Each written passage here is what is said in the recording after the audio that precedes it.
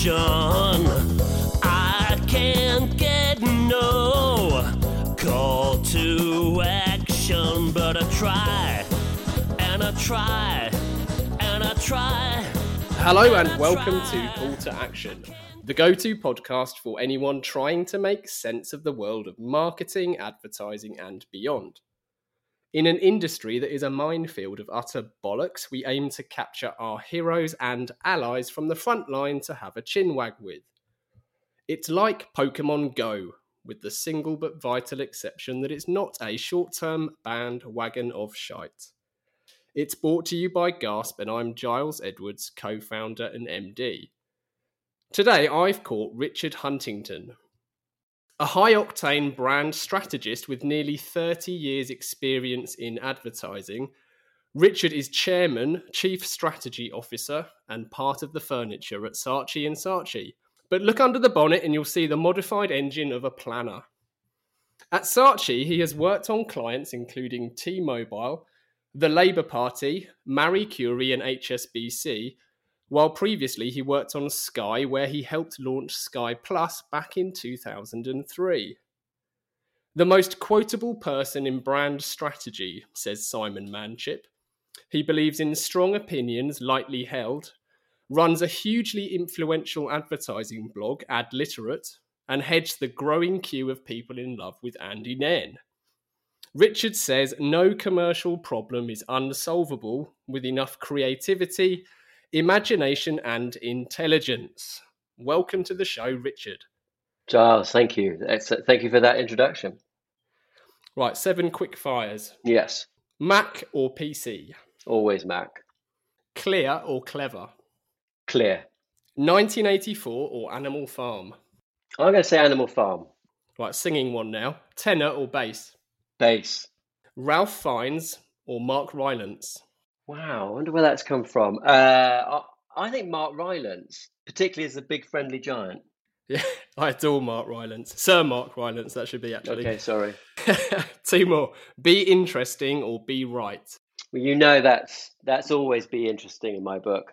And then finally, Andy Warhol or Andy Nairn? Andy Nairn? He's who I want to be when I grow up. He's like, we are founder members of the Andy Nairn Appreciation Society. Amazing. Well, Richard, thank you so much for joining us, mate. Not at all. I'm really looking forward to this, Giles. So I think, as you know, to kick things off, we like to celebrate the sometimes linear, often not so linear route that guests take to get where they are now. So to just give us a bit of context, can you tell us what was your first ever job and then what was your first proper marketing job? Yeah, my first job, I guess, I was working in a nursery, not a children's nursery, a plant nursery, plumbing in an irrigation system between my O-levels, and A-levels, earning, I think, the minimum agricultural wage in 1986, which was 90p an hour, less 30p board and lodging. And I was working for my parents they gave up their careers in the early 80s and set out on their own. And so I worked. I guess I had the huge privilege, and I recognize my privilege of working for and with them in a number of roles, like lots of retail jobs I did for them, even worked as a draftsman for my mum. So that was sort of my first gentle introduction to the world of paid employment. And then how did that lead to what we like to say proper marketing? A proper gig? job. Yeah. Yeah. Well, I don't know. I just slowly got interested in advertising. It wasn't an overnight conversion. Of course, literally nobody grows up saying, Mummy and Daddy, one day I think I'm going to go into advertising. Particularly if you grew up sort of in a sort of. I grew up in rural Somerset and Devon. I was farmer's son. It was completely outside our sort of world in terms of the sort of jobs you do. And it started to dawn on me that it might be an interesting idea, and I sailed into the milk round process, thinking I'd get my first job in advertising, and it was a really big lesson. I got I got through to first interview at lots of places, so good on paper, shit on grass, because because I got literally no second interviews, just the first interview, and and that was it. And actually, I've got so many rejection letters back in 1989 from agencies I then went on to work for, like Abbott Mead. I got a rejection letter from the legendary John Steele when he was at BMP, from Scylla Snowball when she was at Ogilvy, and of course from Saatchi Saatchi, wishing me all the best with my career. Let that be hopefully a lesson to everybody trying to get into this strange industry. I wonder where Len Barkey is now, because I'm the CSO of that agency. Anyway, so I sort of I left university sort of licking my wounds a little bit and wondering, where I could really cut it, to be honest. And then in the good old days, I want to take you back there when in The Guardian on a Monday, there was a thing called Media Guardian, and it had media jobs, and they were beautiful. I mean, many of them were in telesales, I know, but it was a beautiful thing wandering through Media Guardian on a Monday. And I spotted an ad in about October 1989 that said, in the year 2000, 90% of marketing will be direct marketing. And I applied to that agency. It's now defunct. It's called DDM Advertising, Direct Marketing Agency, on Westbourne Terrace near Paddington, and I got my first. I think Neil Hannon from Divine Comedy called it poorly paid job in advertising, but that was my first poorly paid job in advertising. Wow! Did you enjoy it? Yeah, I did. I really enjoyed it. I was an account handler. That's a different story. It's the same story, in fact. And I think so many of your guests who do what I do started in account handling, and I think we all, to a person, end up saying that we were found out. That's literally. I'm a planner because I couldn't cut it as an account handler, but I loved it. I loved. Look, I grew up in Devon and Somerset. The minute I could get out of those places and get to London, which is where I wanted to be, I was never going back. I was introduced to the heady world of advertising, sort of. It's kind of direct marketing, but in the early 90s, direct marketing had got a new swagger to it. But I knew I wasn't quite where I really wanted to be. I'd had this sort of the smell of places like Abbott Mead when it was in Old Marylebone Road, and it's famous building. I've been to CDP when it was on the Euston Road. That's where CDP had happened in the 60s. Yeah, I've been to BMP, which still is down in Paddington, and there was a different smell. I think I wrote about this a little bit recently in Campaign about my first love affair being with agencies, all of them, and I knew that there was something I was hankering after. And one of the things I've always said about getting into the business is start anywhere, but don't get stuck somewhere you don't want to be. And after after being legendarily poor at account handling, I managed to wangle myself to going to learn to do planning at Abbott Mead in about 93, I think it was, which was just the biggest gift anybody could ever have given me. And I really didn't look back. The minute as I was inside that place, I locked the doors and refused to leave. Amazing. Well, you did recently write then a love letter to the agency. That love that you refer to, is that something that grew over time, or was that fairly immediate then? No, I and it's difficult for me to separate that sort of sense of what advertising felt like in the 90s from how I feel about it now. Like it's all one thing to me. And what I really wanted to say in that piece, after a year of lockdown and not being in our agencies, and was that lots of people started talking about the return to the office, when we go back to the office, going back to the office. And I didn't want to go back to an office. I don't want to go back to office. I did some work. I went in to our place in Chancery Lane in the autumn, and I wasn't going into the agency. I was going into an office, just an office. And I wanted to make this distinction between offices as places of work and agencies as sort of these mercurial, amazing environments where we don't just make great work. And to be honest, we are all making great work by hook or by crook right at the moment. But we also create places and spaces where that work can happen, where that work can be sold, where that work can be nurtured, and where the relationships that you need to create it could be looked after. And in so many ways, I do feel a little bit like, yeah, we can do this, but I'm feeling a little bit like, when the road runner runs off the edge of a cliff but keeps running for a bit. That's been me for the last year. But if I don't get back inside what I feel back inside the ad agency environment soon, I'll plummet to the ground and be dashed into a million pieces. I really believe in the agency as a place, as an environment, and I really miss it. I really miss it.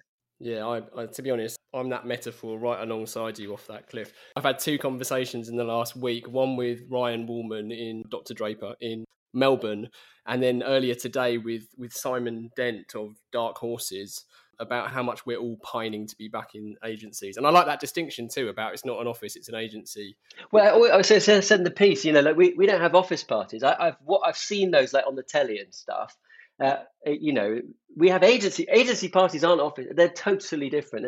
And, there's just something, I don't want, okay, maybe I'm making special pleading for advertising agencies. It's just my thing. I'm sorry. It's just my thing. It's a good thing. No, it's a good thing. I think lots of people share that one. And so do you think then the pandemic will be the end of agencies as we know it, or just a way of kind of evolving? Let's hope it's the latter anyway.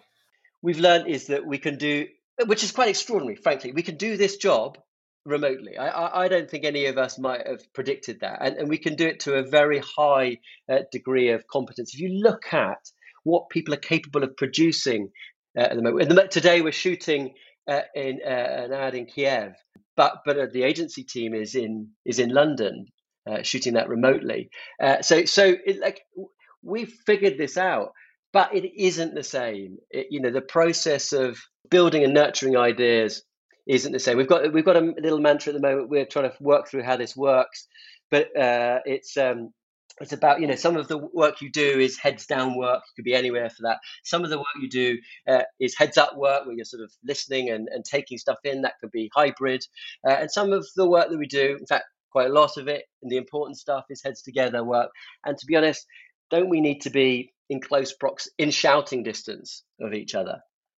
I think that this crisis has convinced me of the fact that we can do this, but it's better when we do it together. Agreed. Totally agreed.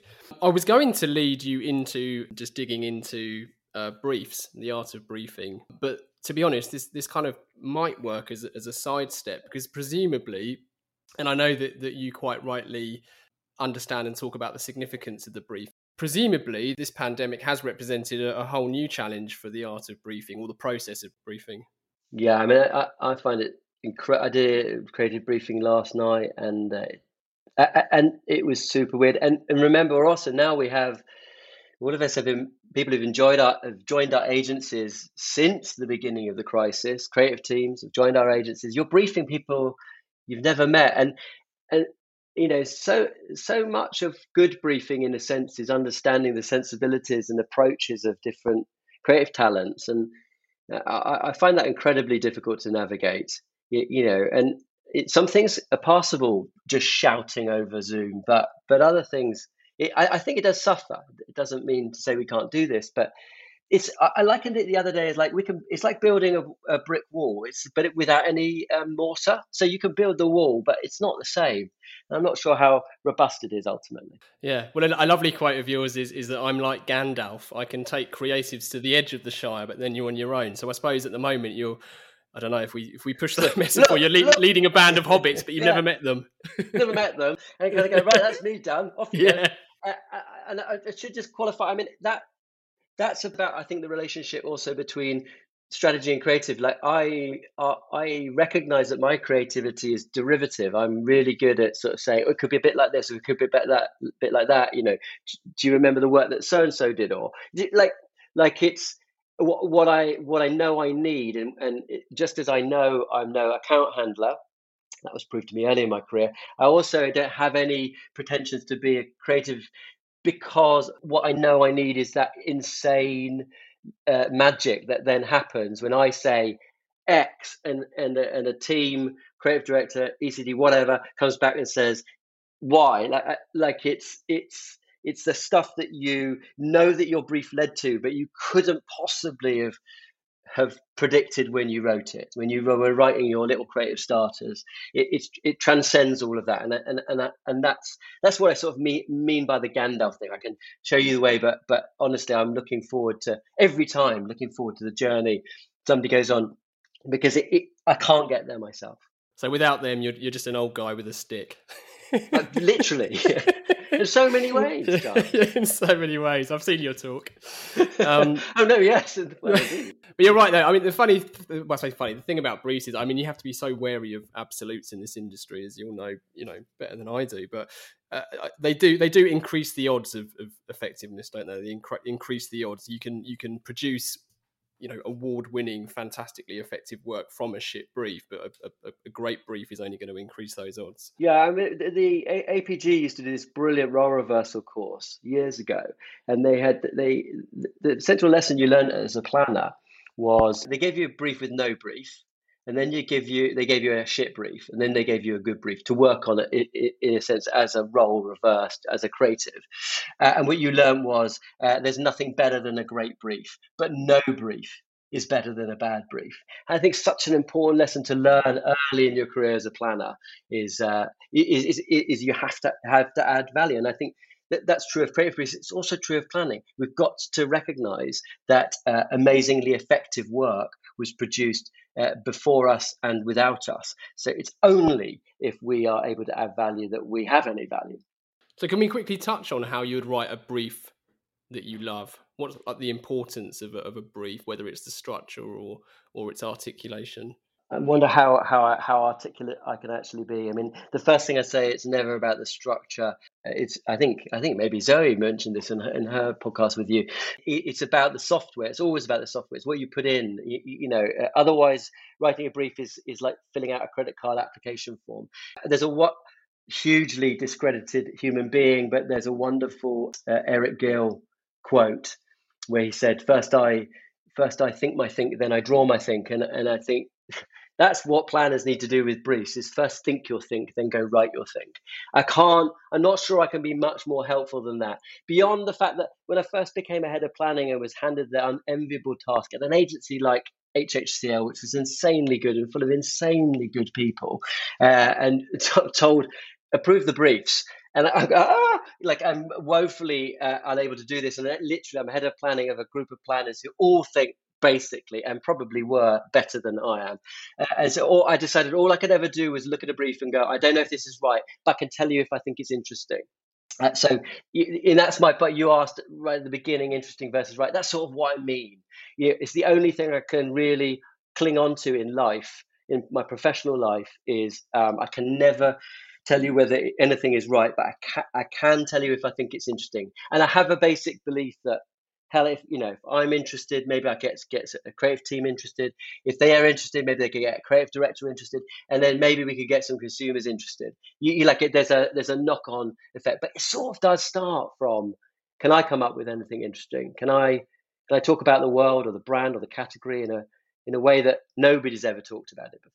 I mean, that's one of the reasons I know I wang on about it ad nauseum, but I still talk about the work I did on Direct Line because I think it was literally a way of shaking the Etch-a-Sketch and saying, I'm going to talk about insurance in a fundamentally different way to anything that anybody's ever said before. It's not a bad start point. I get that, actually. So is it kind of like interesting is becomes like the hook then? Obviously, everything I say, nobody should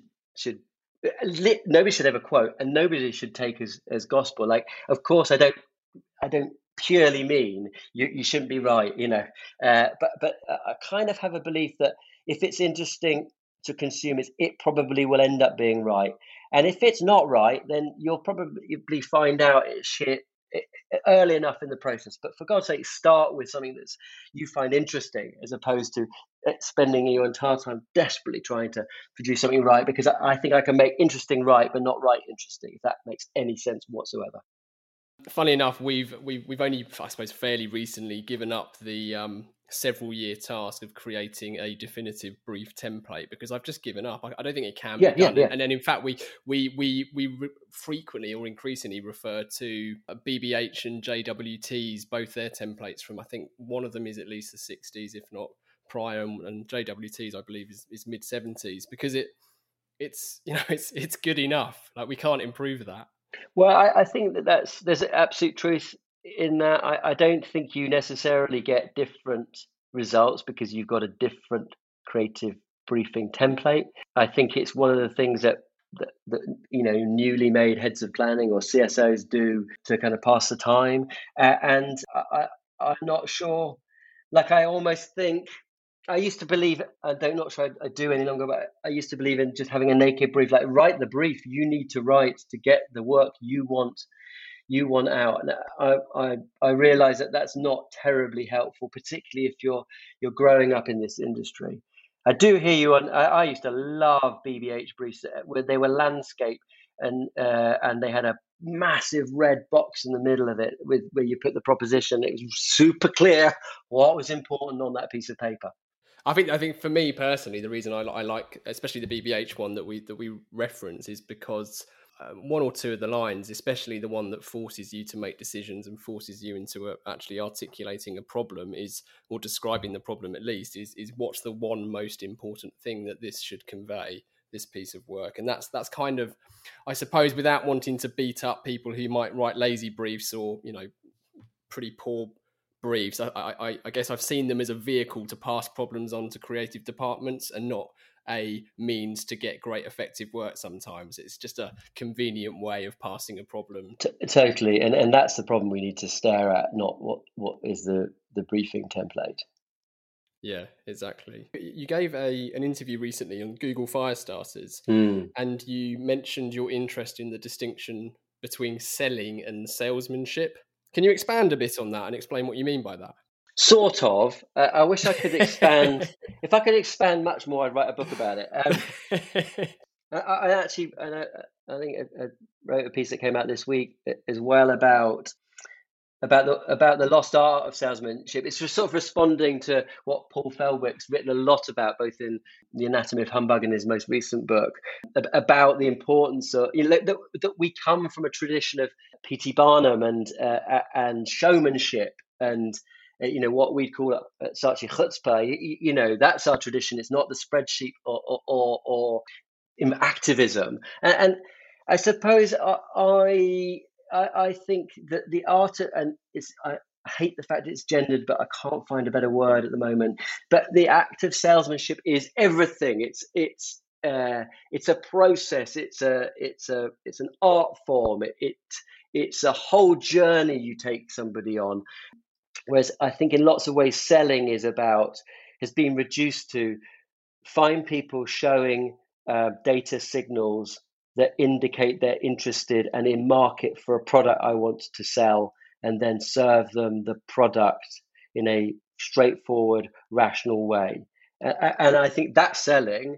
Salesmanship is, I know it's difficult to conjure this up without sort of feeling a little bit doorstop salesman, although let's face it, David Ogilvy started as a Arga salesman. But it is a sort of, that it starts with good morning, like you don't know me, but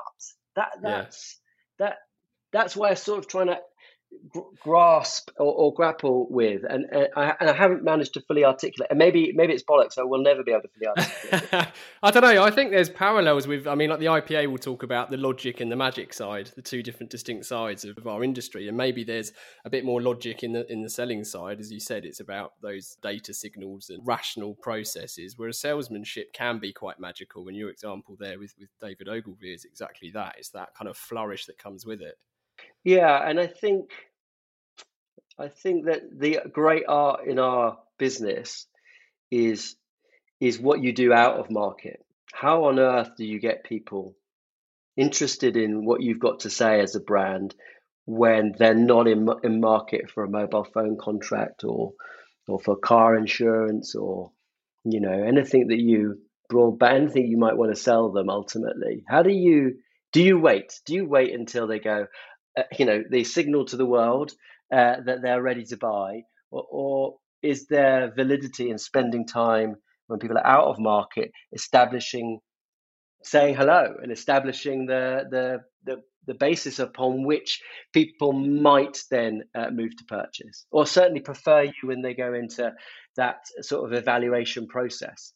I always also quite like the attention you might give to someone who will never be in your target segment. So it's quite a crude example, but say Aston Martin. I can't afford an Aston Martin, and let's just assume, although I will dream that I'll never own one or be able to purchase one, but the fact I know Aston Martin and it has that kind of prestige and allure is surely one of the reasons why people who can afford it will want to buy one. Completely. And there's so many things that spin off my head. Clearly Elon Musk is minted because the collapse in the cost of batteries, but really his genius in lots of ways was sell electric cars by making rich people want them, because then everybody will want them, rather than the sort of strange little electric cars that everybody else is making. That makes me that spins off. There's also, I mean, you're an Aston Martin man. For me, I'm thinking a bit more about Skoda. But one of the great things that Fallon did with Skoda was to diffuse the joke. So that campaign, "It's a Skoda Honest," wasn't about selling Skoda to Skoda drivers. It was diffusing the joke so that non-Skoda drivers lightened the fuck up. And so I totally. I mean, I think there's a big conversation to be had. It is being had about the sheer power of wastage. And after all, isn't that what, Rory Sutherland says a brilliant thing every 5 minutes. But one of the things that totally sticks with me is advertising is expensive and difficult, because if it wasn't expensive and difficult, it wouldn't be advertising. And I think what he means by that is it's an overwhelming show of confidence and in your own business product and future to go to all that effort. And so I think that whole nexus of people talk about hyper personalized advertising. I think I'm also really interested in hyper public advertising, the way that advertising works, because I've seen that communication, but I also know that you've seen it, and I've seen it. Like, there's something, I think that probably boils down to something around social proof, and the herd effect that Mark talks about, but it's not a purely one-to-one. That's important, but it's not a purely one-to-one endeavor, this selling thing. No, I totally agree. I my favorite example, actually, which is one of Rory's about hyper public versus hyper personalized, is when we get married, we say our vows in public spaces, often in front of all of our friends and families. We don't go door to door. And it's exactly that. That kind of signaling that you're referring to is exactly right, and it's so and it is so significant. Yeah. I'm just gonna read something, actually, that you might. I'd be interested to hear what your thoughts are on it, because it's a selling technique from IT, and I've nicked this already for a talk that I did a couple of weeks ago, which is, I've recently heard about someone from the IT industry who was asked to sit in on several ad agency presentations. He thought they were brilliant. The slides, the stagecraft, the quality of the argument was higher than anything he'd seen in his own industry. But he added, "You ad guys all make a terrible basic mistake. You sold positives. In IT, only in the direst cases would you ever sell a solution by detailing the benefits. We sell on fear. If you don't buy this solution, the following bad things will happen." I mean, it does. I've got closer and closer to consultancies recently, working really closely with Sapient, because they're part of our group, and it's interesting because when they pitch, that essentially what they're saying is spend this amount of money and make this amount of money. There's a certainty to what consultancies are able to do, whereas we sort of go, do this and hopefully something amazing will happen. Because the reality is, I can't tell you at that point whether you're going to get, I believe in the work, and I probably spent some time evaluating the work, but I can't tell you whether you're going to have a reasonable success with that work, or you're going to have something transcendent, like a Cadbury's gorilla, or an idea, that a 1 in 10,000 idea that completely rewires how a category is sold. And so, but I think that's, honestly, I'm bored of craving the lives of other professional services businesses. I do think there's a little bit in it. I sometimes talk to clients when doing sort of creative training or how to respond to creative work. And I do think we could be better at spelling out the opportunity cost of not backing an idea. And I mentioned it a little bit before, but I think imagine you were the client that had done the absolutely eminently sensible thing, which was to turn down the creative idea of having a gangland fixer as a brand spokesperson for an insurance company. And I think, nobody would have a problem with you doing that. It's an eminently sensible thing to do. This is a clinically insane act. And yet in that moment, you just waved goodbye to millions and millions of pounds of commercial effect that I can't predict in that moment. But I think that there is I'd say it's more like there's a downside of not picking the brilliant ideas, because you cost your organization untold amounts of value. And we're not good enough at spelling that out, that the really risky thing is not doing the risky thing. Totally agree. I'm wary of running out of time before our listener questions and our poses to close. But before we move there, I loved your recent blog post, Singing Eats Strategy for Breakfast. And you say, my singing story is the single most influential thing I have ever done. But I couldn't find what your singing story was, and I'm dying to know it. Would you kindly share? Yeah, hopefully I can do this, not the extended version, because it is quite important to me. I can't sing. I've never been able to sing. I don't think I can sing. I have this horrible thing of I love music, but I can't make the sound that comes out of my mouth, whether I'm whistling, humming, or singing, sound like what's going in to my ears. And so I've written myself out of singing, as so many people have. And then I trucked up at the Do Lectures, David Hyatt's thing in West Wales, after a really bad beginning of 2018. I was at a bit of low ebb, and I just wanted brain food and stimulation and warmth and vulnerability and all those amazing things. And I signed up in an act of sort of almost like, fuck it, what's the worst can happen, to a singing workshop with an amazing vocal leader called James Sills. And I did this workshop, and at the end of it, as a choir, we'd created a piece of music, sung a piece of music that didn't sound, it sounded like music. Like I couldn't understand how that could happen. And I loved it. And I love loads of things about it. I love the fact that, you asked tenor or bass. That's a massive thing for me, because when I went into that choir environment, I thought, well, I'm not a blokey bloke. I'm not alpha male. I'm obviously going to be a tenor, and I'm not. I just happen to have a voice that's a bass, and it was really interesting, kind of a discovery about my masculinity, and it was also really interesting to start to as a man to contribute your voice, to contribute yourself in a way that's entirely submissive and about contributing to the whole, and where your voice is important and valued, because as a man you can make sounds that women can't make, and vice versa. So I loved all of that, and I came running back from the Do Lectures in a really irritating way, and I told my wife, and she said, yeah. Then I played her the recording, and she went, that actually does sound like music. And so I made her join. We went off, joined a choir. I made her to join a choir. Told my mum about it. My mum had been told when she was 16, you can't sing. There's no way you can sing. You sound awful. She stopped singing. She joined a choir. My wife's mum joined a choir. My brother joined it had this ripple effect. So that's what I mean by it's probably the single most influential thing I've ever done. But and I'm not saying go join a choir, although I am saying go join a choir. Yeah. because everybody can sing. It's the most amazing experience. And the reality is, if you don't go to the gym for 30 years, you won't be that fit.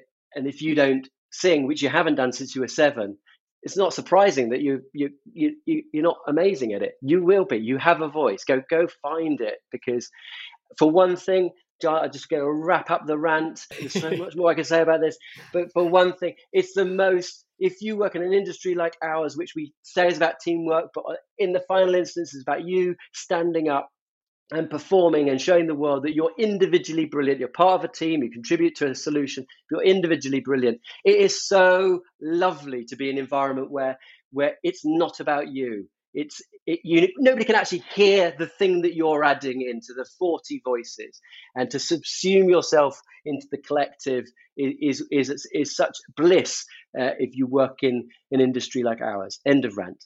Yeah, that was wonderful. Join the choir, Giles. Join the choir. Yeah. Oh, I don't know, mate. And don't have singing lessons, by the way. That's my tip. Don't have singing lessons. Join the choir first. Then, if you want, have singing lessons. This is a mistake lots of people make. You just go and sit and mouth along if you have to.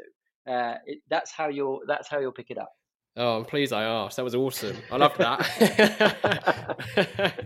Really cool. And so presumably you still do this. I mean, this was only 3 years ago, so you must still. Yeah. I mean, I joined a community choir, and there's a community choir near you. There aren't auditions for community choirs. You rock up. People really want you. They really want your voice. They really want you to be part of that family. I stayed in contact with this amazing guy, James Sills. Had him. We do a thing now in lockdown called Saatchi Sing, where we get together and we sing it, but we learn a song. We do it on Zoom. It's amazing on Zoom because nobody can hear you, but we put something together and we sort of perform it. I sort of been doing that because I think it's an amazing way to help keep our cultures together. I can't wait to do it live. And then it's been weird, but my choir at the moment runs on Zoom. It's not amazing to do it that way, but it's interesting, and it's one of those many things that we've figured out how to do over the last year. It just about works. So and I want to start a hashtag called Strategists That Sing, because I keep finding them like in little corners. Nobody admits to this, by the way. You should recruit. I think the other thing, sorry, but I'm a big fan of weird shit. One of the things I love is when you learn a song, you develop a new interest in it or a new respect for it. So lots of songs I kind of like. We learned a medley from West Side Story. I just think, West Side Story is such lame music. If you get into, just doing Les Miserables, right? You get into that, and you start to learn it. You start to love music, and it rediscovers music that you don't like or thinks cliched or just surrounds you in a sort of Muzak ersatz way. I don't know. It's a really interesting journey. I really will stop there. No, that's interesting. That's really interesting, especially finding music that previously you may not have appreciated in the same way. Maybe I don't know. Maybe indulging in it from a different angle, different viewpoint, and actually being responsible for it gives you a different view. Yeah, and it's interesting how it can be so poignant. I mean, we managed to sneak in a concert during lockdown, that brief window we had in December, and we sang "Merry Christmas, the War Is Over" by John Lennon and Yoko Ono, which I love, but I really fucking struggled to sing it because it when you're talking about next year and you're hoping it's a good one without any fear. I mean, it's really weird the way that songs can bring new emotion and new meaning. I don't know if there's a broader lesson for what we do in our day jobs, but I really recommend it. Have you got a favourite song to sing? Well, I said the very first Christmas I had this thing where I wanted to sing to my family, and I learned and sang Edelweiss from Sound of Music. Christopher Plummer, who sang it in the original film, died recently, and it's a lovely song to sing for as a sort of bass or a baritone. So I really like that. But at the moment, I am bloody loving. Can you hear the people? Anyway, I won't pretend I'm Les Miserables. Like,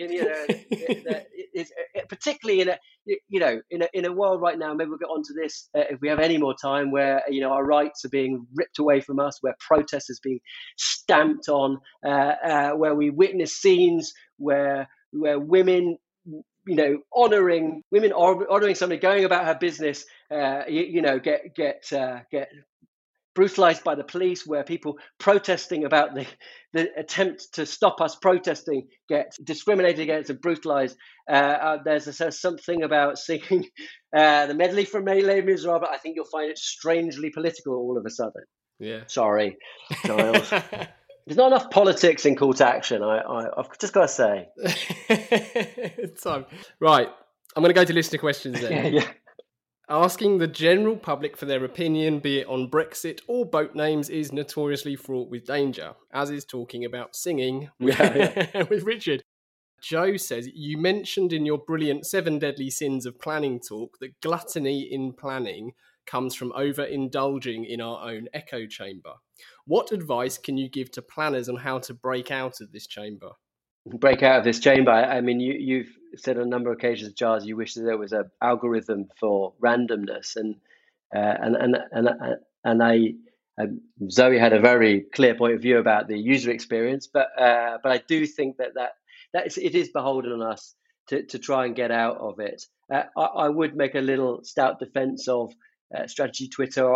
I think it can be an amazing place. I heard a planner a little while ago who said to me, I just love this story, that whenever he went to an airport or railway station on a journey, he'd buy the magazine he wanted to buy, then he'd buy a completely random magazine off the shelf and get stuck into it and I think just that's amazing. But it's such a good idea. Like, it might be about, I don't know, show jumping or nursing or angling. I don't know, something you don't do yourself or even appreciate. But that randomness, that I think, and you've talked about this also, an ability to empathize with the world, with the lives of people that you don't necessarily share, I think is one of our key skills, and just exercising that muscle. And also, it also tells you you're a planner, doesn't it? If you get really, really interested in some arcane thing that you would never come across before, like singing, Giles. I love that. I'm going to start buying random magazines. Do that. Random magazines. Yeah. I think it sort of almost has to be like, I'm not sure you can do it on the internet. I think you almost have to be in that moment where you're going on a journey and you're able to read cover to cover, like, a magazine dedicated to dog grooming or whatever. Yeah, and then you're stuck with the magazine for that journey. I think the context is and then people look at you really right? oddly and go, yeah. Or you might find an ally, another reader. Not the planner doing the same thing. Yeah, exactly, yeah, you're back to square one. Yeah. I was on a podcast a couple of years ago and I said something and someone really liked it and posted it on LinkedIn recently. My mind has this habit of creating Venn diagrams to try and understand things. And I said something along the lines of a great account man, if you can picture two circles with a slight overlap, and one what the client wants and the other is what the agency wants. And it's kind of making sure that you find that ground. And it's not about choosing one over the other. It's more about understanding the significance of empathy and making sure that if an agencies typically will be making recommendations, but ultimately there is a whole process in itself of selling that into a client and making sure the client then wants it too. That's one of the essential arts of the account handler. And it is about, and I mean, it sounds a little bit like make sure that what the client wants is what the agency wants to make. But I think, at its heart is great agency client relationships are built on a shared agenda where you may argue tooth and nail about how you get there, but you're both going in the same direction. I think the other thing that people don't always really understand properly is the journey that a client then has to go on internally, and to make the most challenging work. The real job isn't us recommending it. It's the client then taking it through their organization intact and with some faith. Yeah. And there's a whole chain, isn't there, that sometimes you can forget. I don't think we always empathize, and of course, great account handlers do understand those steps and what you need to provide and the reassurance you need to provide to get there, because in the final instance it's hard to bully anybody into doing something, and actually I think one of the great advantages or great values planners have in that process is that because we're known to persuade and not sell, we can be super useful in sometimes building some of the furniture around an idea that helps a client take it through the choppy waters internally. Yeah. That's a really nice way to put it. The final part then of our interview is the 4 pertinent poses, Richard. Starting with, what advice would you give to your younger self? Yeah, so I think it's probably going to boil down to something like, you're an introvert, Richard, get over it. Because I think for such a long time, I tried to pretend I was an extrovert in an extrovert's business, and I'm not. And it's taken me a long time to be able to look my Myers-Briggs in the face, and realize who I am and what I am, and be comfortable with that, and realizing what a lot of things I'm doing are coping, really good coping. I mean, like not detrimental to me and my mental health, like good ways of showing up in the world as an introvert. But I wish I'd known that. I wish I'd understood that about myself earlier. Yeah. Do you think you could have understood that about yourself earlier? I think in so many ways, it's not who I wanted to be. It's not who I had in my mind's eye. And it's not what I thought about the business, to be honest. I liked all that, as I've called it, the showmanship. I mean, I think, I've developed a way of engaging in performance and showmanship, which is 100% an introvert's way of doing it. And if anybody, like, I've got so many tools and tips and things to say about navigating this world, because we are up against a whole lot of extroverts who've built a business that works for them. Yeah, awesome. I might get you to share some of that. Number 2, if you could banish one thing from the industry, what would it be and why? Yeah, I think I'm going to say lack of care. I wrote something, I think came out yesterday, about too many people in advertising don't care about advertising. Because why would you? It's such a trivial, kind of disposable thing. It's not serious. It's not, what your parents thought was a proper career. It's not what many of your mates think's a proper career.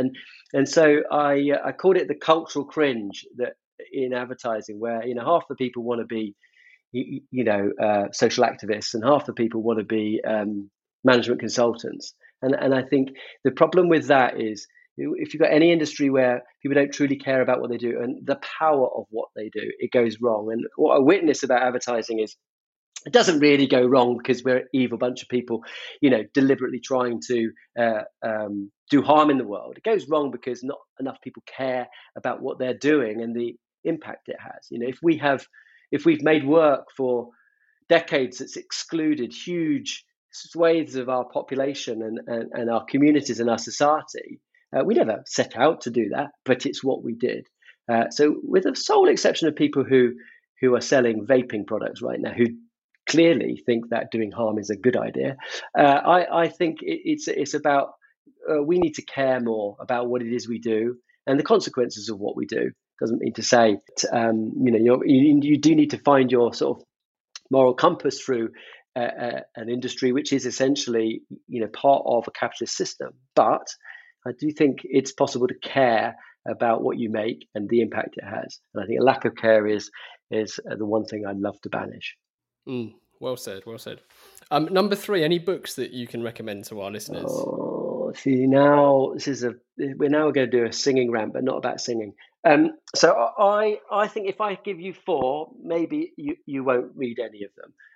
So I'm going to suggest one single book, and maybe people will go, okay, fuck it, I'll go and see what that's all about. So you may hate this, but it's Waterlogged by Roger Deakin. Roger Deakin was an environmentalist, nature writer, but also pretty much the founder of wild swimming movement in the UK. And in 1997, he set off across Britain, essentially swam his way. If there's anything wet, Roger got his swimming trunks out of the boot of his Volvo and went and swam in it. And I think so much the sort of godfather of wild swimming, which is becoming increasingly popular. It's about us taking back our rivers. And it's a book which has got this unique combination for me of, it's a challenge, like he set out on this challenge. It's about history and actually how swimming in this country was wild swimming, in the way that I went to Canada a couple of years ago. There's wild swimming everywhere in Canada. Like we've lost this part of our culture. He's one of the finest, most beautiful nature writers. He brings this love of British countryside onto the page. And there's a good dose of politics, because at the heart of this is the fact that you have no rights of access to your rivers except if they are navigable. And the very fact that it is possible for somebody to own a river, which is basically water that comes from the sky and goes to the sea, but people think they own it, I think is one of the greatest anathemas in and I think dispelling that is the heart of the whole land reform movement. I'm sorry, because that's me going off on one, but all I really mean is that's a beautiful book. I'll take you to a million places, and I really would love you to go away. It's my blankie, basically. If my life is good, bad, or indifferent, I always turn to Roger Deakin. Amazing. No, I love that. To be honest, I'd never even considered it like that way. I'd never had it framed to me that way about the ownership of the water, but you're absolutely right. And it's called Waterlogged. It's called Waterlog. Lovely pun, play on words, Waterlog. But yeah, I mean, there's been a massive victory recently in the River Wharfe in Ilkley, where it's the first stretch of river in the United Kingdom which has been designated as official bathing water, and therefore has to be, in the way that our beaches are all have to be clean. This piece of water has to be clean, and we need to get back to a culture in which, particularly with the experience of lockdown last year, of where our rivers, our river, cue lots of anglers being very upset. Yeah, that's true. The water quality that's good for swimmers is good for trout. That's all I'd say. Ah, right. There you go. You've already thought of the defence. I love it. So, but what I'm really saying there is if go just like, I like the randomness. I mean, wild swimming's now become part of my thing, but I love just diving into weird, unusual places, and there's a thing my wife introduced me to, which is called sort of book archaeology, which is you read a book, and that book, like I read Waterlogged and then I read Tarka the Otter, because a book will feed you more books, and then you can go on this like long journey. Maybe you should just spend a year where all you do is read things that a previous book suggests you read, and you go back in time necessarily through this archaeology of writing. Anyway. Yeah, I love that idea. And then, so number 4, we always dedicate every episode to someone, and we bestow that honour to our guest, who has to give their reason why. So would you kindly dedicate this episode? Yeah, I'd love to dedicate this episode to a woman called Marie Benton. She's the CEO and founder of an organisation called, wait for it, Choir with No Name. So it's about singing. Choir with No Name it operates in 4 cities in Britain, and it's they're choirs for people experiencing homelessness and marginalisation. And they do she's done an extraordinary thing. I mean, because it's kind of weird. The thing I'm going to do in the world of homelessness and marginalisation is have people sing together. And yet the evidence suggests that coming together, that sense of family, being a singer and not marked by your life experience, is transformative for people. And I do anything I can at the moment to point a little light on what Marie has done and continues to do, and has been able to do during lockdown, where, for me, not singing in a choir and having to do it on Zoom was annoying. But this in very Choir with No Name is a source of family for so many people. So that's who it's dedicated to, if that's okay. That's incredible. It's more than okay. Well, this is very, very proudly dedicated to Marie Benton and Choir with No Name. That's wonderful. Thank you. As a final call to action, everyone can head over to this episode for links to everything we've discussed. How else can people get more Richard Huntington?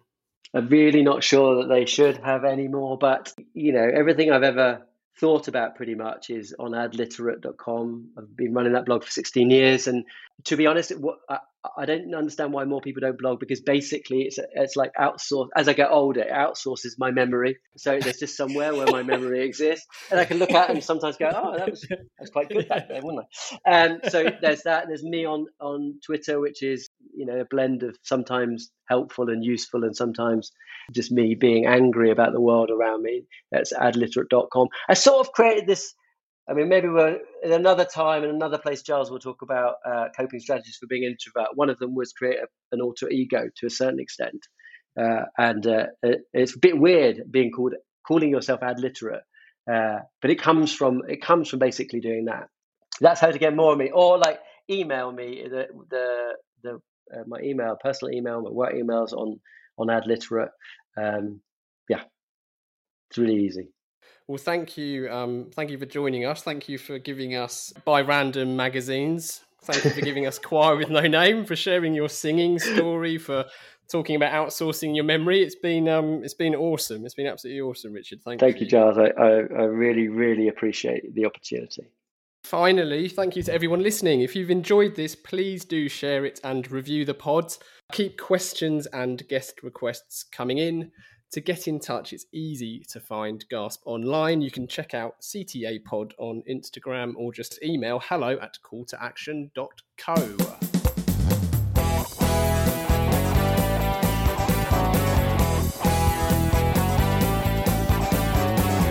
I can't get no call to action. I can't get no call to action, but I try, and I try, and I try, and I try.